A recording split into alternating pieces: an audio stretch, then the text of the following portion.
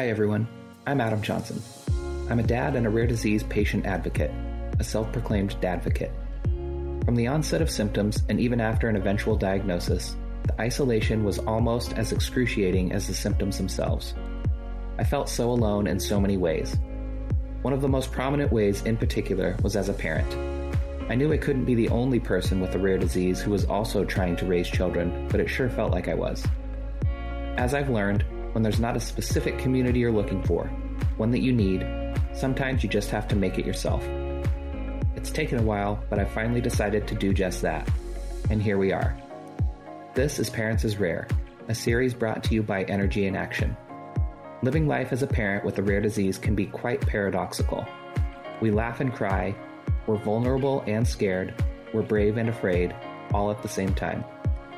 Parents is Rare is a community where parents like me, who have a rare disease or chronic illness, can connect, share, support, and be supported. Welcome back to the Parents is Rare series of the Energy in Action podcast. Good to be with you. I'm your host, Adam Johnson. A few housekeeping notes before we roll into this month's episode. So my friends over at the Disorder Channel, which is free on Roku or Fire TV, they've recently added a special project that I was really proud to be a part of. It's called Beyond Limits, Rare Men Talking Mental Health. This is a film by David Ross, who, as you may remember, was a guest on Parents is Rare back in January 2022. If you want to learn more about David or any of the other guests, you can find a link on my website, rarediseasedad.com. Anyways, this film gets the perspective of men in the rare disease community as they discuss their mental health. So I definitely would encourage you to go and check that out. It's a topic that's near and dear to my heart and really important that we keep those conversations going. Also coming soon to the Disorder Channel is a new series called Pain Points, which will debut on December 23rd. Now, as you may or may not know, I'm a big Seinfeld fan, so the significance of this date is not lost on me. If you're not familiar, December 23rd is Festivus. This was a holiday made by the legendary Frank Costanza, and he kicks this holiday off by saying, "I got a lot of problems with you people, and now you're going to hear about it." So, in terms of the Pain Point series, it's going to be kind of Festivus themed. It's a Festivus for the rest of us in the rare community. Each episode will have a rant about an issue that is uniquely different for families dealing with rare disease. So it'll be funny, cathartic, and informative. And it will take the rare disease side, that component seriously. Everything else, though, not so much. It'll be great. And many of the guests on Pain Points are folks that I was finally able to meet in person at the Global Genes Patient Advocacy Summit a few months ago. So I'm really looking forward to this series coming out. All right, speaking of meeting wonderful people in San Diego, that brings me to this week's guest, who I was lucky enough to meet as well last summer. Robin Powers is this month's guest. We crossed paths on a panel focused around parenting while having a rare disease.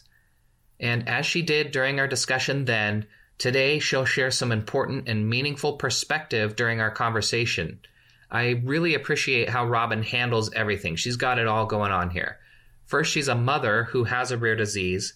She's also raising a son who has a rare condition. And I love how she aptly refers to herself as a rare giver. I love this so much because she just wears so many different hats.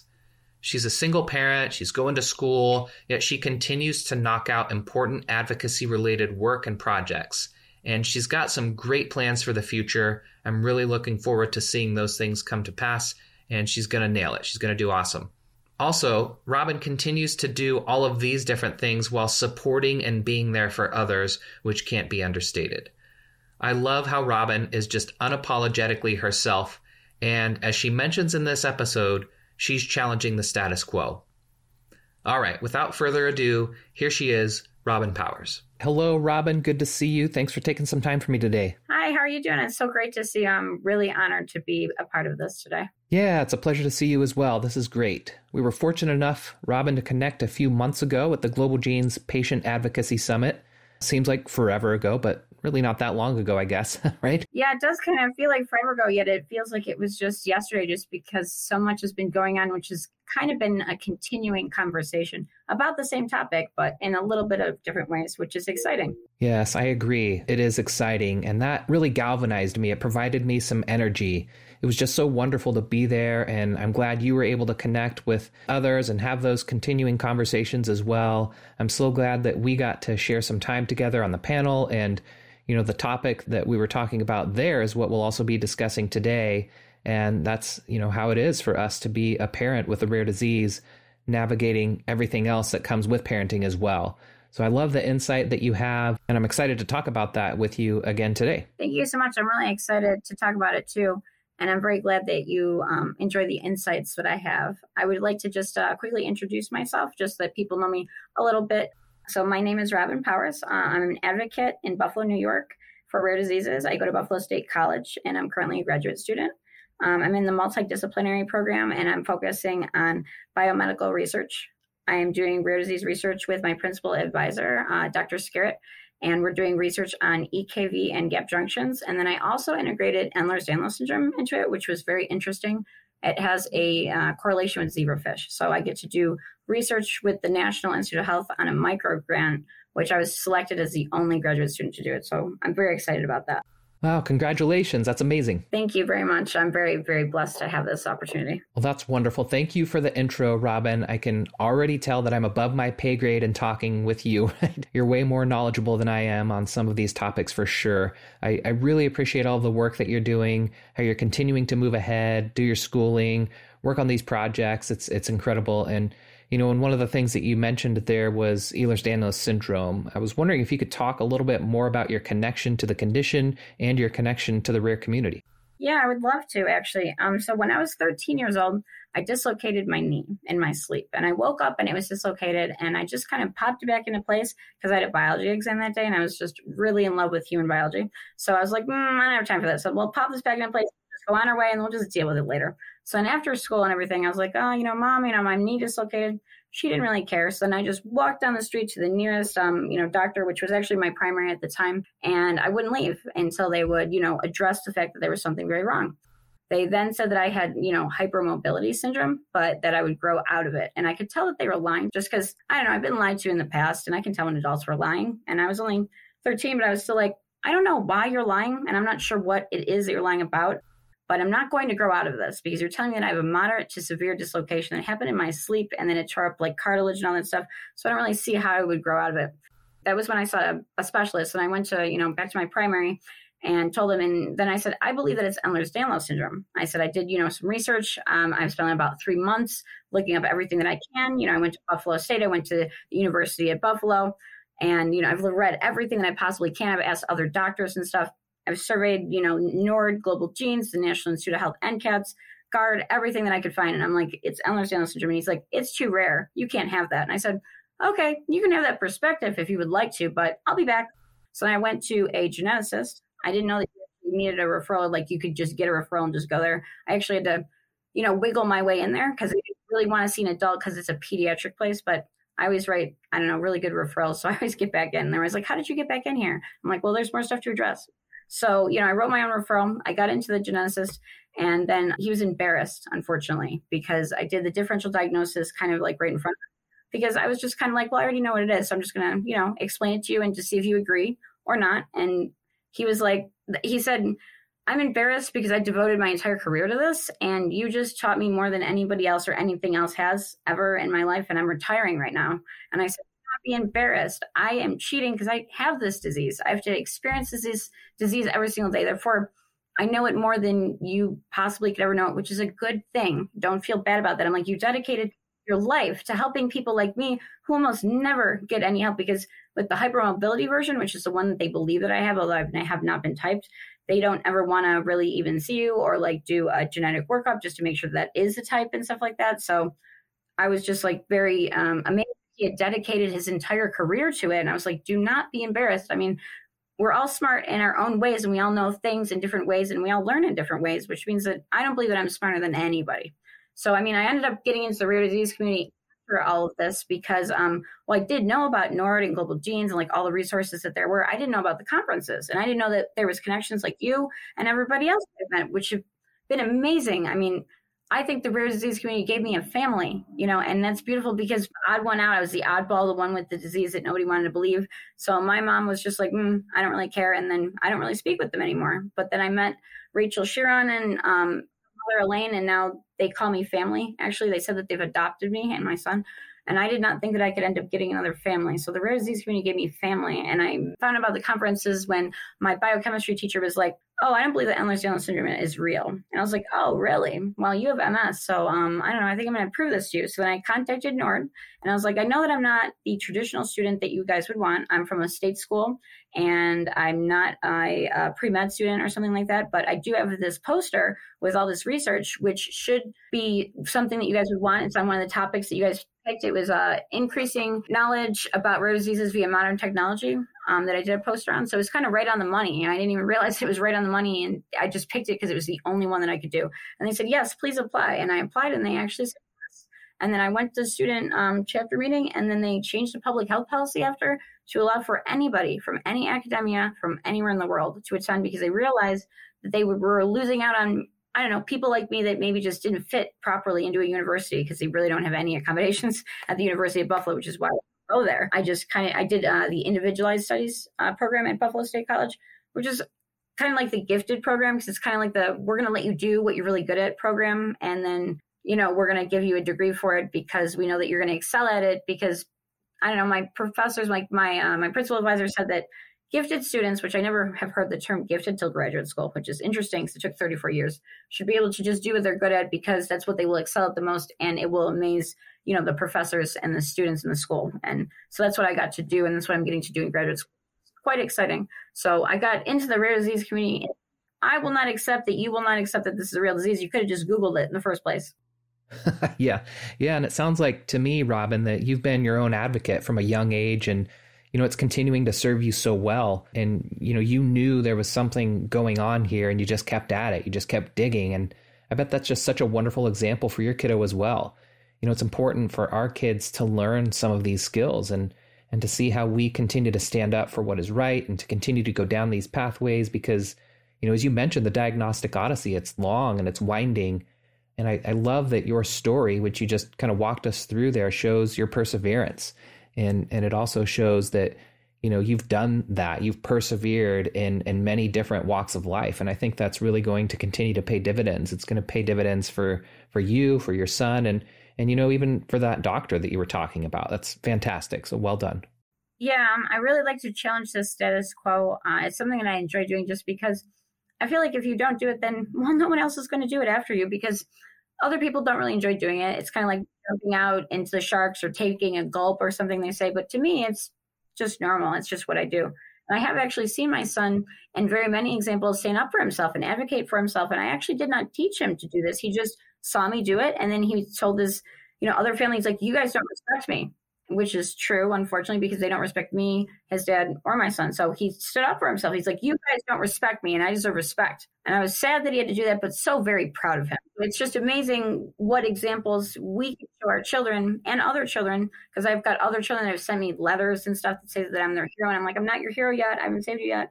I've got to still come up with the gene therapy and find missing allele and all this stuff. And that's all that I can think about. But just because I'm trying, they think that I'm their hero. And that's amazing that I can just inspire them just through trying. Yeah, I think that's a really important aspect. And, one of those admirable traits that I find so wonderful about you is that you continue to go, you continue to progress. And, one thing that I like to think about is that progress isn't going to be had. We aren't going to make these strides until somebody decides to do it, until somebody decides to go after it, decides to go on that journey.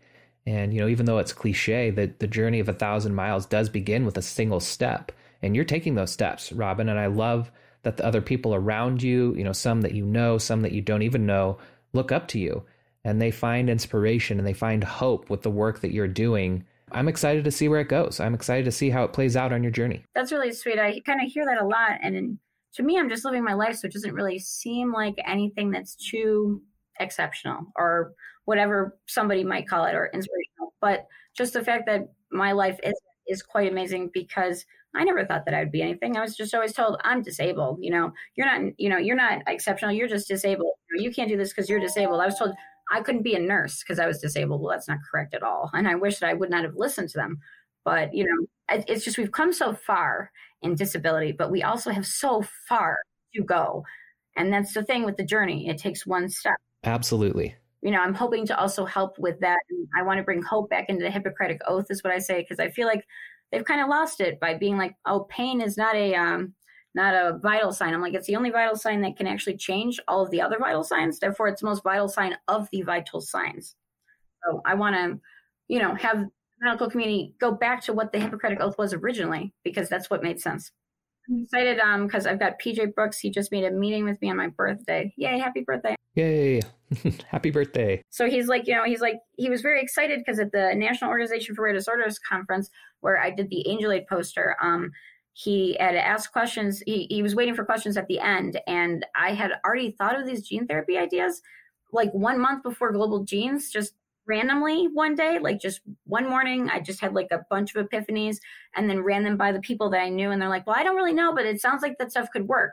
So then I ran it by someone that worked for Ultragenics at the conference. And they're like, oh, wow, those ideas actually could totally be viable. Those are very good ideas. Come work for me in Boston. I'm like, that's not real. And then I go to, NORD and I'm like, whoa, wait a minute. They're just telling me that all of my ideas are the newest initiatives for their grant programs. So that's why I asked, hey, PJ Brooks, would you possibly mind doing a few Zoom calls with me and maybe, help me figure out what direction I should go and what gene therapy I should tackle first? And he's like, yeah, I've been waiting for you to email me for like 3 years. And then also a doctor that I used to be my doctor that now practices just research got a hold of me. And he's like, I'm really excited to see everything that you're doing. And it really inspires me to go farther. And I'm like, but you're the genius doctor that I met. That's the best advocate that I've ever met. So it's just very amazing to have these people in my corner. When I thought that it was possible, because I came from not a very privileged, background. I was not privileged. But I took that chance. What I did was I took the statistics and I changed the odds by, changing the factors in them. So I became very perseverant. I would not take no for an answer. I took every single opportunity that I could find. I always asked instead of being too scared to ask, because I knew that all of that would turn my hope into action and would actually make it very possible instead of just slightly possible. So good. Love it. Again, kudos to you, Robin, for taking all of those steps. For me, it comes back to that perseverance that we talked about and this family, this connection that you've been able to find in the rare community. It's a common theme. It's also something that I've been really thankful for as well. It's a community that means so much to me, and I see that it's making an impact on you as well. And one of the things that I've really been reflecting on since we were in San Diego on the panel together, and then in talking about it with the others, is the emotional and the mental impacts for those of us who are parents with a rare disease. And I know you've spoken about it before, Robin, and I wonder if you wouldn't mind sharing your thoughts on that. How does it feel for you to be parenting while having a rare disease? Anything that I could think of, it's probably one of the most challenging things that you could actually, expect out of a person, to not have a caregiver and needing a caregiver, because I have a rare disease myself, to also then care for someone else and be their rare champion of hope. When I never had a rare champion of hope, I didn't even know what that meant until, I became my son's. So it's very taxing and it's very emotional, because I always feel like I'm failing. Like every single night, I'm not going to lie, I do cry every single night feeling guilty. I always feel guilty because like yesterday I felt really sick, so I had to lay down 6 hours. And I'm like, this is so not fair to my child. He's just watching TV and like we should be doing something else. And instead I was just too sick, so I was laying down. So it gets very depressing, and I try and stay positive as I can. But I could say at night, that's definitely when I get the most, sad about things, because that's when I have the most time to think and there's not other things going on to distract me. So I would say that also seeing my son try to care for me and stuff, and like bringing me blankets or like water or something, or a stuffed animal, just like anything he can, that breaks my heart. I do not want him to be my caregiver. I am his caregiver, but he loves me that much that it is very sweet, and I know that, he's just doing small things that, he thinks will be helpful. So it's not like it's taxing on him, but it's probably mentally taxing on him just to have the experience of knowing that his mother's been sick her entire life. And all that he says is, make my mom healthy. At the doctor's like, we're at the doctor's. He's like, my mom wants to be healthy. Make my mom healthy. Make my mom healthy. And I'm trying to pee for like 5 hours or 6 hours just for, I don't know, a drug test or whatever, just to see if I'm taking my medication. It's like, well, I did pick it up. I do have these diseases I've had for 20 years. I'm pretty sure that I'm taking it. You know what I mean? So he's like, let my mommy go. Like, and cutest little advocate. But at the same time, I'm worried about what it will do to him in the future mentally, because I know that it was very mentally taxing for me just to have the rare disease and not to have anyone So I just hope that what I'm adding to his life is not going to be a deficit. Yeah, I hear you on those points, Robin. It's one of the most challenging and difficult things for me, and thus the topic, right? Like that's the reason for the Parents is Rare podcast. I feel like it's just so challenging. When I was diagnosed, that was one of the first things that popped into my head. What kind of an impact does this have on my kids, right? Like, are they going to be emotionally okay? There will be an impact. And those feelings that you mentioned of guilt and, am I putting too much on them? And man, I wish I could be doing something else right now. You're not alone in that, Robin. It's a common theme that I've talked with many others about. And, I think it's helpful to know that we're not alone in these things. It's not something that we need to dwell on either. And I think that it's something that we need to acknowledge because it's there. And as much as it pains me to hear, Robin, that, I don't like that you're in the situation that you're in where the nighttime is just that really difficult time, or in those situations, having those feelings. And I've been there too. One thing I'll say is I think it's important to have those moments. And for me personally, it's not healthy to hold those feelings, to hold those tears inside. I don't know. Do you have any thoughts around that? Oh, I'm exactly the same way. If I bottle things up, they just explode at random when no one's expecting it and when it's not a very convenient. So that's why, I just cry it out because it's just something that needs to happen. But I do think that one thing that we could do possibly for parents that maybe have a rare disease and are parenting a child with a rare disease that have like that extra struggle, if we created some kind of support group so that it could be like, one hand washes the other, it takes a village idea. Because if we had the village, like it was supposed to be originally, like it takes a village to raise a child, it wouldn't be so taxing on us if we just had our neighbors helping us and stuff like that. And 1 out of 10 people has a rare disease. Where's my other person that has a rare disease that would understand, that would be able to be like, oh, I can help you with this if you can help me with that, because that's how our society should be. And that's what I would love to see. I would love to see not just the rare disease community, but just the world, our society, just understanding that while we may be different, we have things to offer. And while we may have extra things that are burdening us, we have extra things to offer just because of that. So our weaknesses are our strengths. They could just, if we could just have more of a village idea, it wouldn't be so hard for all of us. And, we wouldn't feel so alone at times. You know what I mean? Yep. I hear you. And it feels like a constant struggle, right? Like we're trying to move the needle, and sometimes it's just this 2 steps forward, 3 steps back type of a deal. But that's why we're both here. We're trying to do that advocacy work that we do. We're having the discussions like this, and it's so important that we do these things. And, I'm really appreciative of you showing up in this way, Robin. It means a lot. It's very impactful. So you mentioned that not only do you have your rare disease, but you have a child with a rare disease as well. Can you tell us a little bit more about how you manage that? I'm finding more and more people in the community that fit into that niche as well. So I think it's a helpful lens to look into, and I'd love it if you'd share a little bit more about that if you don't mind. Oh yeah, I would love to. I have to say that while I'm a single parent, that I'm the mom advocate, I'm the dad advocate. I'm the rare giver. I am the rare giver. I've always been the rare giver. It's just a different situation. The stories that I hear from others, like you got diagnosed 3 years ago, I don't even know what that would be like, because I grew up my entire life with it. So my son grew up his entire life knowing that I had the rare disease and knowing that he had the rare disease. And unfortunately, it's not supposed to present very, poorly in males. It's not supposed to have a very bad prognosis in males, but I think that it has to do with phenotypes. And that's what I'm starting to discover, because he's phenotypically like me and he's presenting like I did. Unfortunately, he's already got headaches. He's already got nerve pain. He already hyperextends everything. And it's not the typical presentation for a male, which is interesting and disappointing at the same time, but will also help further research. But it's very easy to manage my condition at the same time with his. So I'll always address him first because he is depending on me. And I feel like even though I'm supposed to put on my oxygen mask first, maybe I can hold my breath for a little while. And I know that that's probably not the healthiest aspect to have or thought to have, but I don't know. I just hold my breath and I'm just like, you know what? I'm just going to take care of his needs because he is suffering right now. And I remember suffering at that age and nobody helped me. And it was so depressing. So I will not do that to him. So I hold my breath and I take care of him and then I do my best to take care of myself. And I always feel like I'm just running in circles and not really getting anything done, but people end up still thinking that I'm getting things done. So I guess that works. but it's very challenging and depressing because like he'll, tell me that it's a symptom and I'll be like, no, not the symptom. No, this is the last thing that I want to see present itself because he's already 50% like dysautonomia. I'm like, no, not the trifecta.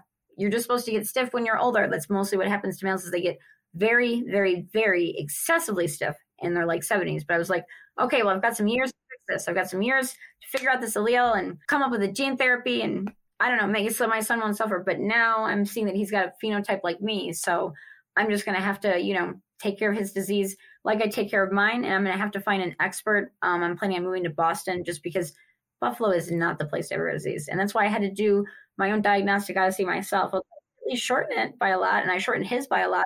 I mean, to think that people used to get diagnosed in 20 years for Ehlers-Danlos syndrome. And my son was diagnosed in 2 and I was diagnosed in 15. And it was only after 2 years I found out that something wrong too. So, I mean, I definitely shortened the diagnostic odyssey for him just by knowing, about my own. So that, I mean, it's helpful and it's hurtful at the same time because at least he has similar diseases. Like he has a few problems that are different than me. Like he's got a hole in his heart, which makes his oxygen saturation level go down to 94. And unfortunately, the school does not want to accommodate a 504(k) plan because of something quote unquote may happen. They said, well, we don't plan for things that may happen. I'm like, no, it's not a may happen. It's a will happen. It's happening. And we don't know when it will happen, but I promise you that it will happen. So I'm still, fighting with the school about that. And I'm fighting with the other parent about the fact that he has this rare disease. It's true because he tries to prove me wrong. He'll try and get my friends to say that it's not real. And I'm like, why don't you just go to the doctor and speak with the doctor that diagnosed it? Because I stayed out of the room just to make sure that I was completely independent of the diagnosis because I didn't want it to be true. I just kind of knew that it was true when my water broke at 35 weeks because at 35 weeks, the membranes are made of the fetal. So I was like, oh, I'm in for it. I'm like, I lost the lotto. It was just a coin toss. It's like a 50-50. So I'm like, I lost the lotto. So we're going to be in this together. So at least it's kind of cool because it's me and him in this together mostly. So at least we can work on this together. I just hope that it's not too taxing on him and that it doesn't present itself too poorly and that I can get doctors to listen to me. It's like with the nerve pain, I was like, well, nerve pain in your hands and feet is normally just indicative of a B12 problem. I have a very severe B12 problem where I actually got to name it and it's on the it's on the NCATS website or something, or the GARD website. And I think the NOR website, I called it polygenic methylation disease because I have a problem with methylations. And my body doesn't methylate things properly or demethylate things properly. And that's how your body makes things active. So like folate, vitamin B12, vitamin D, medications. So I think that he has a similar problem. And so I was like, hey, to his doctor, I was like, hey, primary doctor, hey, pediatrician, whichever the profession is, because I just switched. Could we just try B12 because it's a water-soluble vitamin and he's got tingling in his hands and feet. He's complaining about nerve pain. It's not going to hurt him just to give him B12 underneath his tongue. And it's very absorbable underneath your tongue. And he just didn't listen to me and totally ignored me. So it's very frustrating to have these diseases, to know what I'm talking about, and then have to deal with a doctor that just does not want to listen. And it's like, this is your job. I just remind them of what their jobs are. I have to go and remind, the social worker, like, you are a mandatory reporter. Therefore, since my son is getting sicker because of the current custody arrangements, I'm just going to, show up with the evidence, which I'm not going to say because I feel bad for my son for what's happening, and just plop it on their desk and say, here, you're a mandatory reporter. I need you to report this because if I report it, they don't pay attention. And I got yelled at for reporting the issue. And it's something that another CPS worker said that I could probably prove medical negligence for. So it's very, very, very hard to parent while rare with the other parent unwilling to understand that not only does he need medical care in general, because he just gives him medicine that he's not prescribed. He doesn't give him medicine that he is prescribed. And he just likes to get him double shots, bring him to random doctors and stuff. And it's very dangerous for any child. But he also doesn't understand that our child is, at extra risk. And also he's got the possibility of having alpha-1. And I don't know if he's a carrier or not. I just know that his dad is. And, I know that can present at any time. And being a carrier of it, they don't actually really know the difference between being a carrier of it or having it. It's just you're a carrier of it. So you may present symptoms and it can affect even your liver and your lungs. So I found out your liver at Global Genes. And I was like, oh no, he has alpha-1. And that's from his actual dad's side of the family. So I just wish that he could engage in the help that he could get with all these questions that he has. It's like all the questions that you have are available to you. And I can even show you how to do it, but he's not very interested. So I would say it's the most challenging thing that I've ever done.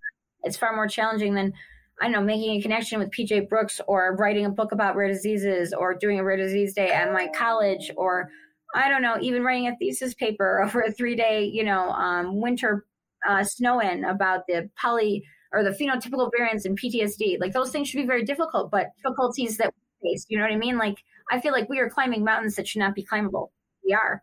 So I'm very amazed by us both. That's really challenging, right? I mean, you've got so many layers that you're working through, Robin, and I want to make sure as well that you recognize, as challenging and as difficult as it is, that this is certainly commendable, the work that you're doing, the way you're going about things. And at the same time, the point you made about maybe I can just hold my breath for a little bit. It's so applicable to me. The whole put your oxygen mask on first, right? Like we know we're supposed to do this, and the thought is, well, what's going to happen to my kiddo if I do that, right? Like, I mean, I want to make sure they're taken care of as well. And, as we navigate life with a rare disease, and you've got, your son who also has a rare disease, I feel like these things are just all magnified. And I also feel like you're a combination of the community that we're in.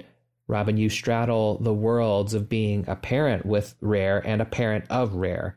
And I'm curious if you have any little tips or tricks for those who might be in a similar boat. Any advice to help people through? Actually, so I have this theory that I came up with that's conjoined research with my last advisor when I was an undergraduate. Sorry, I keep on forgetting I graduated. Her name is Dr. Ann Sweeney, and she did something called wellability.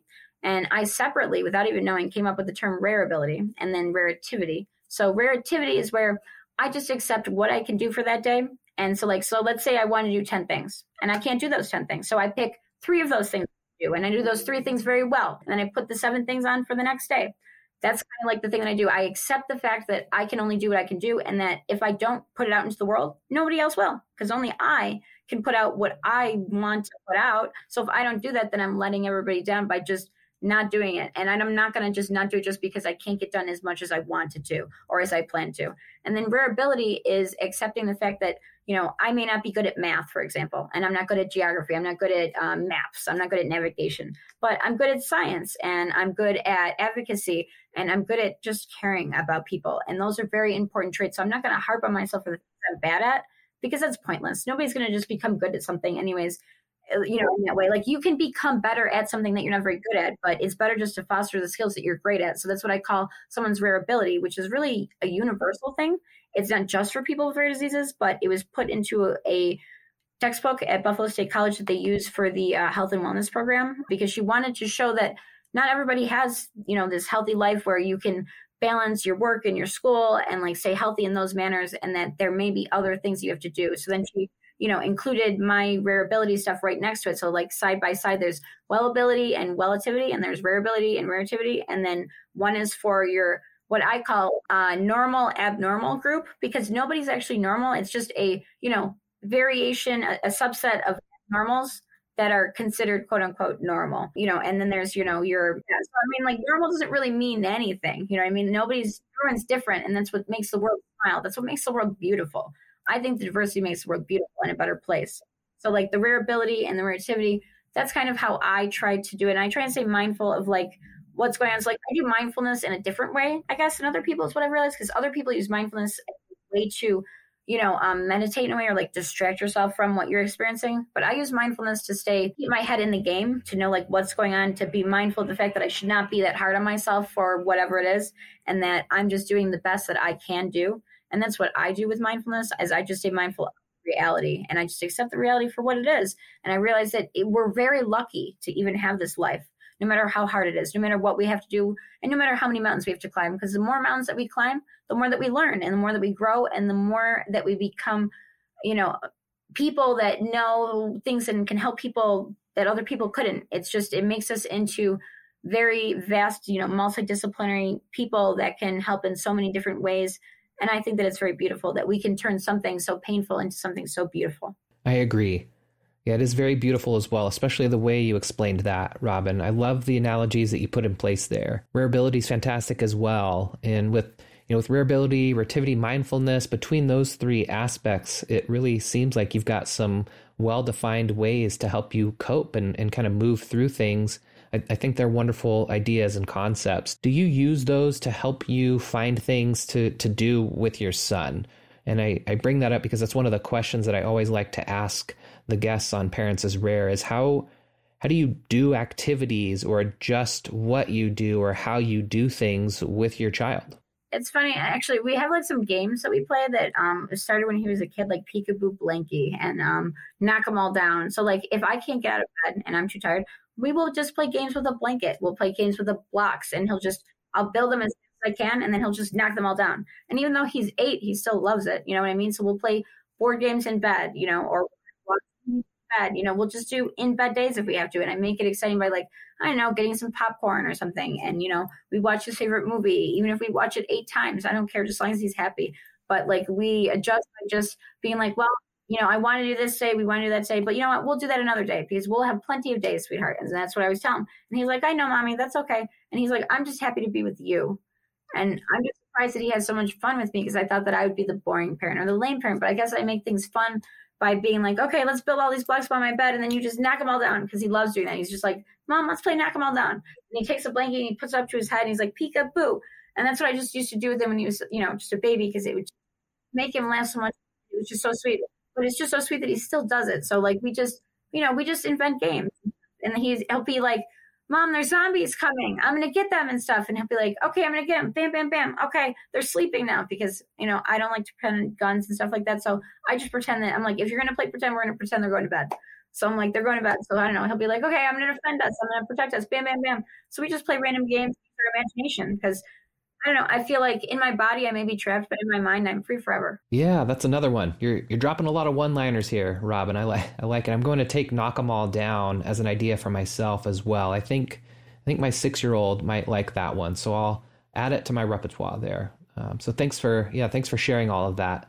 And as you do so, I'm looking at myself in the camera here as you're sharing those ideas, and I'm smiling because I enjoy hearing about how people like us in these different situations adapt and really try to make something good out of something bad, trying to do our best with that, especially when it comes to the interactions with our children.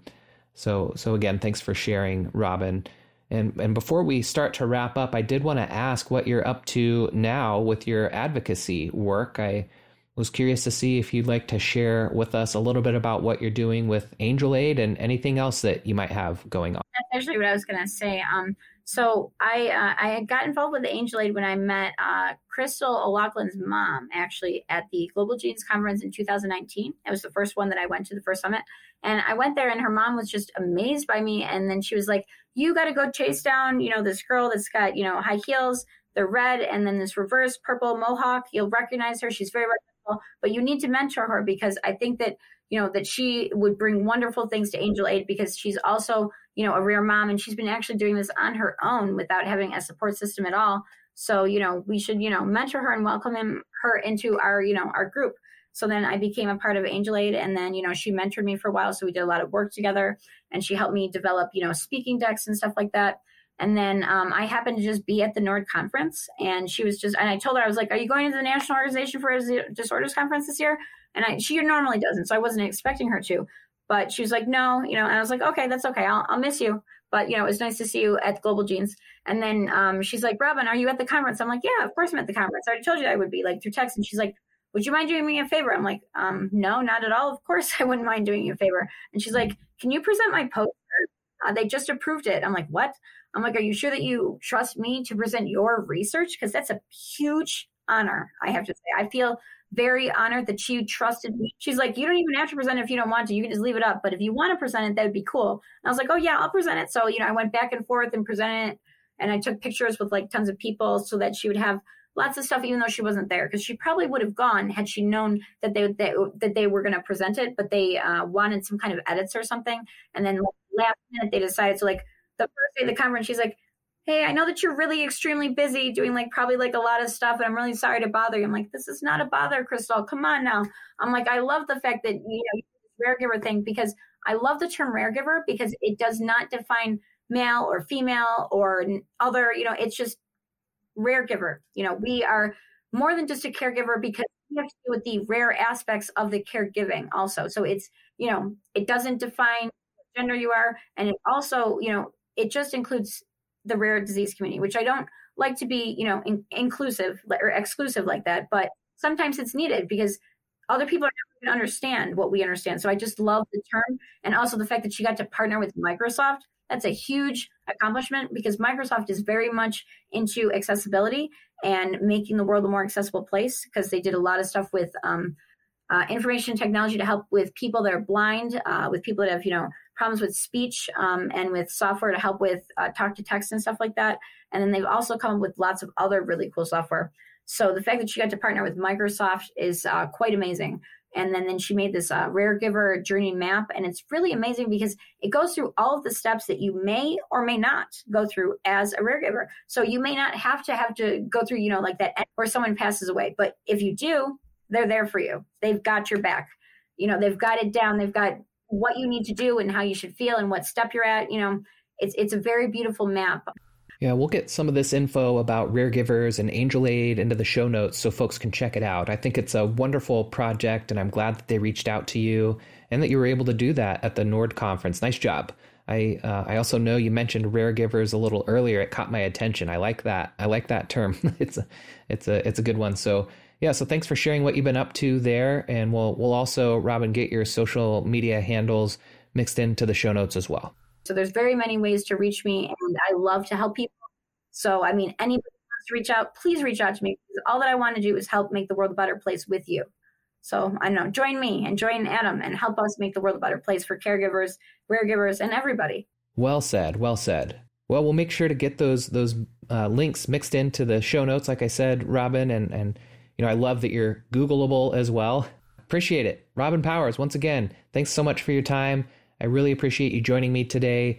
Like I've mentioned before, these conversations are just so important, and I'm very appreciative of them. You take good care, and let's stay in touch. Oh, thank you so very much. It would be my honor to stay in touch.